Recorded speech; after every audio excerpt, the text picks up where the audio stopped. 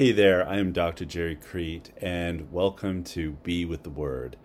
And this is the podcast where I discuss the Sunday readings and I kind of explore what they might mean, and I try to bring in a psychological angle. So I'm looking at the readings from a psychological perspective. I'm a licensed marriage and family therapist and professional counselor, and so I try to bring that to bear. This is episode 62, and it's the third Sunday in Ordinary Time. If you're interested, I would encourage you to go over to my sister podcast, Hear the Word, and there I will read these readings to you. So I read the readings, and then I do a meditation. I kind of embed the meditation around the readings. I think it's wonderful. I think it's really powerful. In this particular meditation, I look at allowing Christ to help us change and noticing the parts of ourselves that are looking for change. And so that's the focus of that meditation. I hope you really enjoy it and go on over there. All right, but this podcast, this show, I like to analyze it. Sometimes I have a guest in, sometimes it's just me. For a while I was doing this with Dr. Peter, who does an amazing podcast as well, over on soulsandhearts.com, related to being a resilient Catholic. So hope you'll check his show out as well. But here's the thing. I was fascinated by these readings.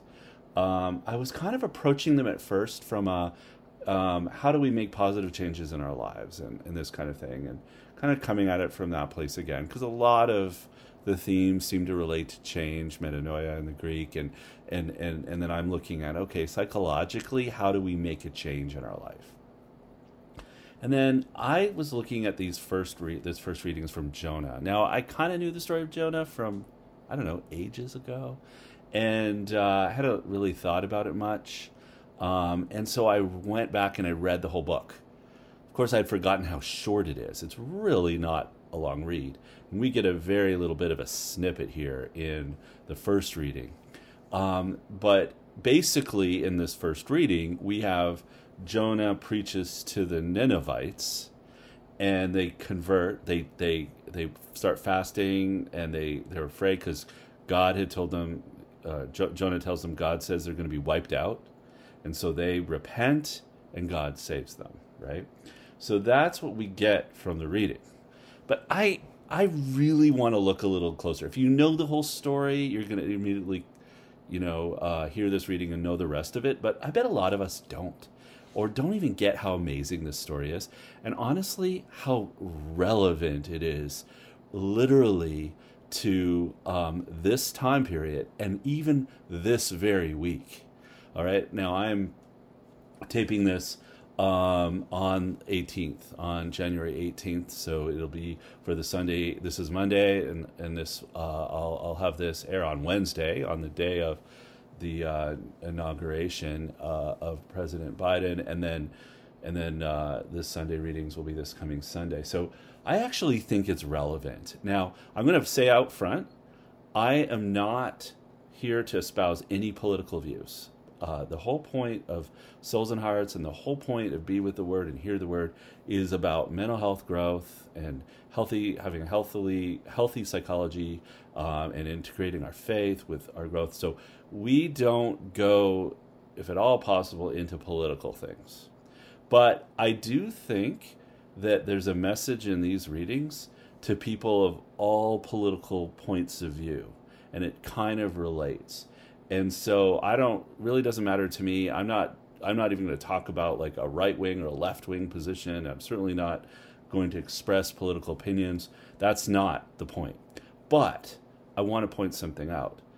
I think a lot of us in this country, from what I've been able to gather, by the way, I'm a Canadian, but I've been living here long enough, that in America, that I think there's obviously high tensions and high anxieties, and there are a lot of people reading a lot of material, right? Trying to understand the news, trying to find out what's true, trying to react to different things that have happened in the country.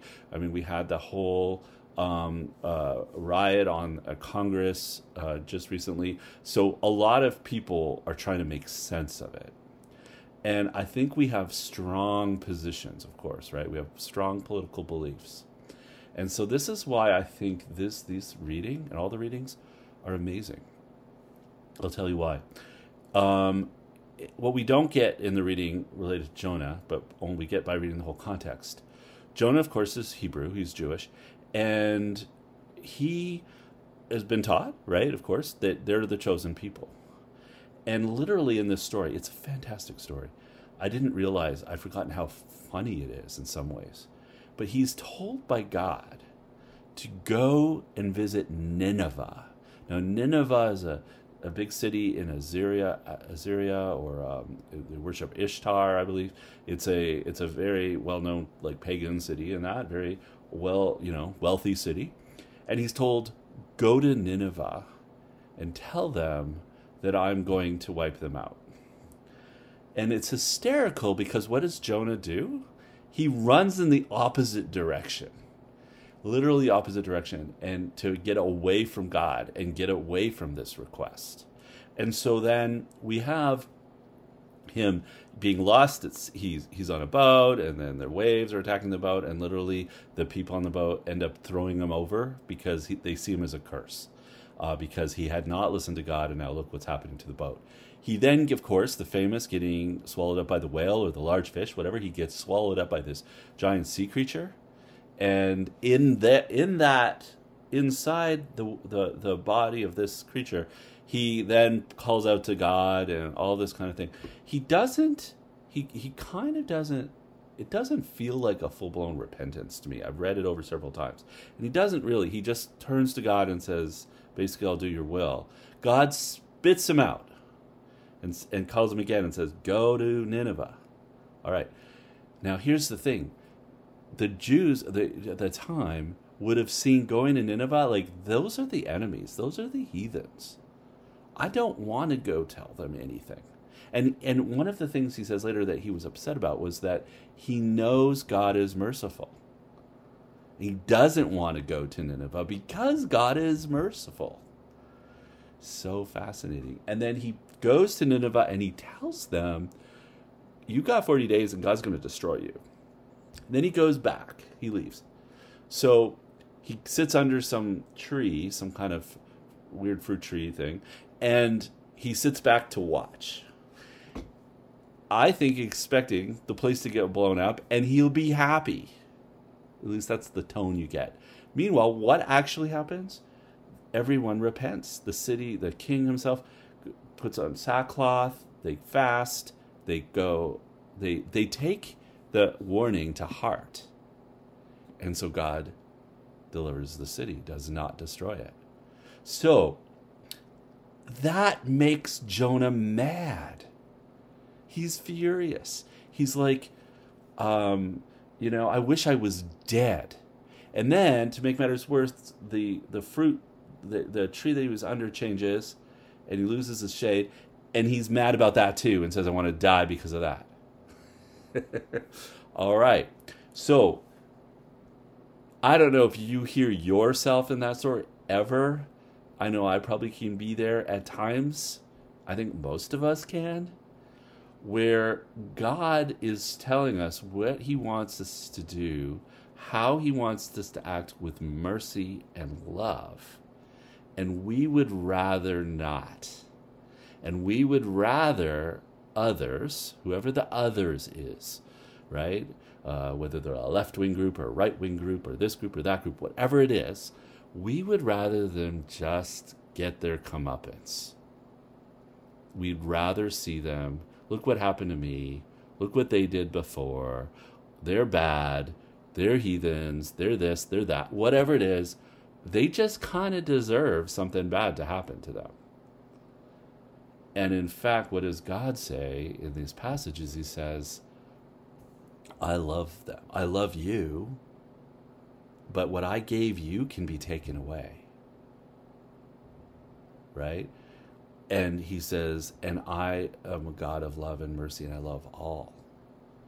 Right? And so there is a call to repentance for everyone. Right? There is a call to love for everyone. It doesn't mean they'll take it or they'll act on it, but it's there. And God wants that message delivered. So to me, that is a bit of a, oh wow, awakening, a bit of a eyes opening going, am I stuck in my own beliefs and my own ideas and what I want to happen because I know I'm right? And even if I am right, do I want bad things to happen to my enemy? Right? Am I unwilling to answer God's call? It's funny. It's a funny story because here you got this extremely disobedient prophet. God is saying, go preach to these people, and he doesn't want to do it. And he keeps being pushed back. He finally does it, and when they repent, he's mad. I don't know why. I'm just loving this story for some reason. It's like I've never heard it before. And that's what happens, I think. Doesn't that happen for us in the scriptures? All right, I want to connect that up a little bit to the other stuff going on here, because it's really interesting. Because in St. Paul, he says, the time is running out, brothers and sisters, right? From now on, let those having wives act as not having them, those weeping as not weeping, those rejoicing as not rejoicing. And at the end he says, the world in its present form is passing away. And I really think there's a strong message here.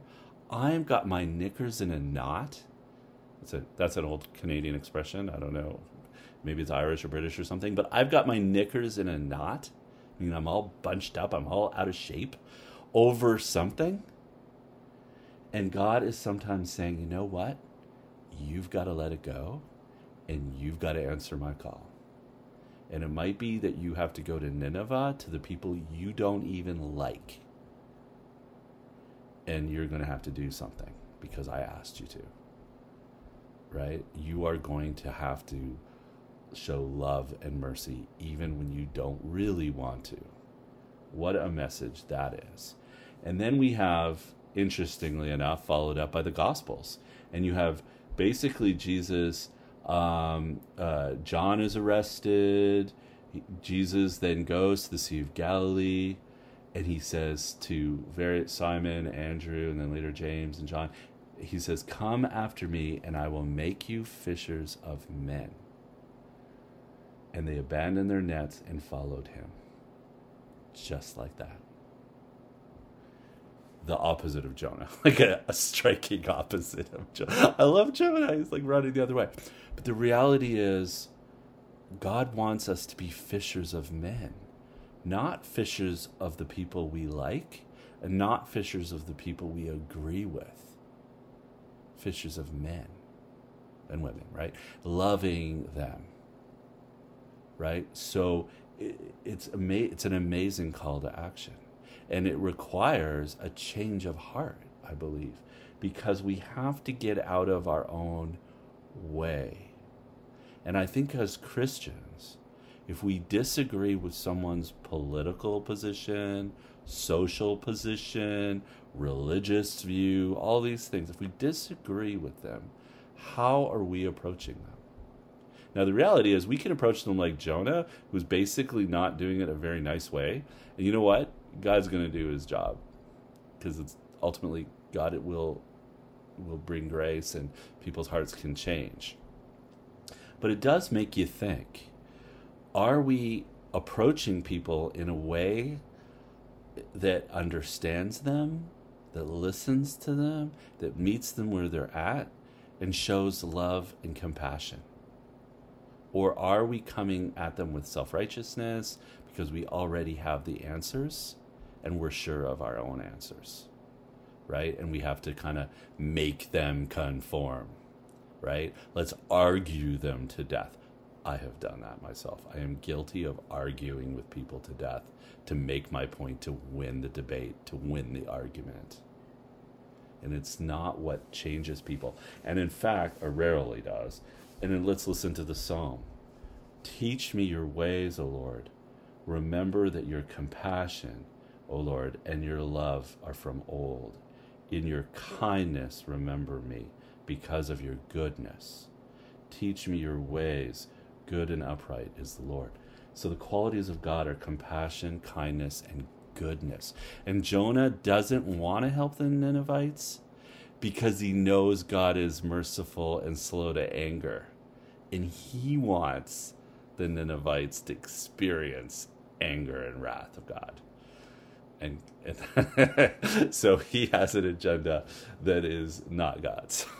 And so I think there's a really call here, in my view, there's a real call here to check ourselves and so on. Like, that's the point I've made. So, all right, that's my big takeaway this week is can we do that? Can we let go and see where God is calling us? Because I really do think if we encounter someone with a different view and they experience us with compassion and kindness, I think they'll be more motivated to go, I wonder why that person believes that. I wonder why that person feels that way. They seem to be a good person. But if we're less kind than their heathen friends, so to speak, we're not interesting. In fact, they're gonna judge us and our faith and turn away. Oh, wow. So anyway, that's really my message for today. I hope you've enjoyed it. I'm going to wrap that up for today. I really do hope you'll join me over at Hear the Word. And I hope you'll join me next week. Next week, I'm going to be really looking at this question of anger and exploring how to release anger. I definitely do that in next week's Hear the Word as well. Will be an exercise in learning to release the things that we're feeling angry about. All right. Well, I hope you've just enjoyed my little monologue there, and I hope you come over to Souls and Hearts. We have tons of things there. We've got courses on how to help people in distress. We have courses related to overcoming pornography addiction. We have courses on discerning vocation. We have online communities, and we have tons of blogs. And we're really trying to bring the best of Catholic psychology to to just regular people and who are trying to discern vocations, raise families, and live the faith. And so we are with you in the call to holiness. And I feel like that is what is going to win. That is what is going to make a difference above all else, is turning our hearts to God. And so we'll see you next time. I hope you have a wonderful week and weekend and all. Until then, be still, believe, and be loved. Take good care.